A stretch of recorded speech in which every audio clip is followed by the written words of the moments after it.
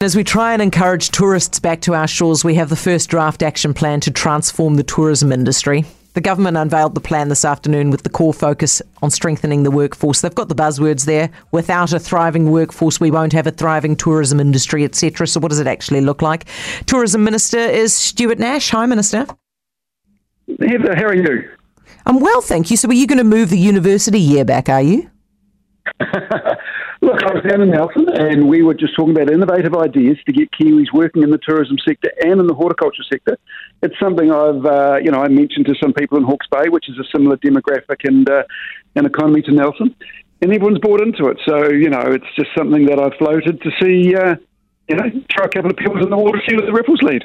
So wait, you want to see the university start in late March rather than in February and end in December rather than November? Well, if we're looking to bring Kiwi workers into the horticulture sector and into the tourism sector at a point in time where we're very reliant on immigrant labour, certainly RSE workers in orchards and in vineyards, and working holiday people in our tourism sector, those are the months that are the busiest for the hort and wine sector and the busiest months for the tourism sector. I mean, why shouldn't we look at really innovative ways to get Kiwi students working in these areas? I mean, that's a win-win, right? So we get Kiwi workforce, students can go out and earn money. It's the middle of summer, seasons have changed, we all know that. Let's have a conversation about it anyway. Would it work, Stuart, though? Because part of the problem with getting the migrant workers in to pick the fruit, or in fact, part of the problem with getting Kiwis to pick the fruit is that it requires Kiwis to relocate to a region where fruit picking happens and then go back home. Would the students do that? So when I was a student, I had a whole lot of mates come down and work in the freezing works all around the country. Times have changed, though, Stuart. Times have changed. Well, I don't know. We rented a house and we had a great time. We earned a lot of money. We did the summer shift and went back to university. If you're a young student and you want a really great summer, you work hard, you play hard. What better places to go to? This sounds like La La Land stuff, though, doesn't it? It sounds like nice utopian land where everybody does everything that you want them to do instead of reality. I mean, the alternative is you could just let the migrant workers in, so why don't you just do that? Oh, we are doing that. That's part of the problem, though. There is a global labour shortage around the world. Now, I want to make one thing clear here. This is not Labour Party policy. There is no paper going to Cabinet to discuss this. This is something that I threw up when we were musing around ideas to get Kiwis working. Hold on. Are you not taking this to Cabinet? I saw it reported that this was being taken to Cabinet. You're not taking this to Cabinet? No, it's not taken to Cabinet. It's an idea that I was musing, and I said that I would talk to the Minister of Education and to see if there was any appetite to take this any further. So this is not... I'll tell you what. Government policy. Yeah. Do you know what worries me about this?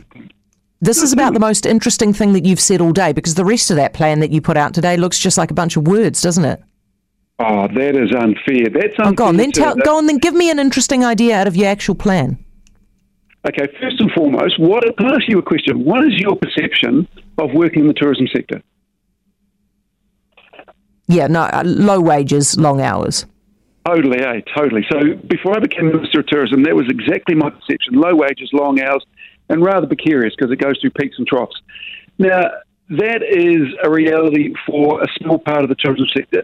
But if we want to build a level of resilience into the sector, we need to change that perception. This can be an absolutely fantastic career option for a number of people if they choose to dream and to plan big.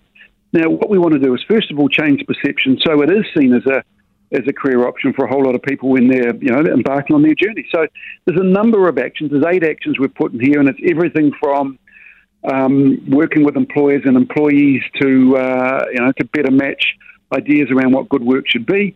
It's around embracing the peaks and troughs of tourism demand and taking a look at how we can smooth that out.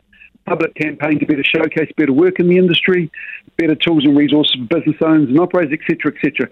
So this isn't something that's been dreamed up by officials working in the beehive completely out of touch with reality. The Industry Transformation Plan, co-chaired by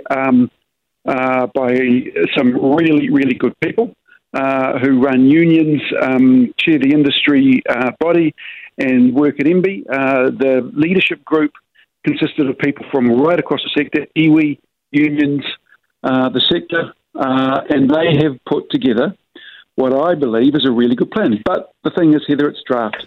So we're putting it out for consultation. If people in the industry think that we've got this horrendously wrong, then we would love to hear their submissions. All right, Minister, thank you. Stuart Nash, Tourism Minister.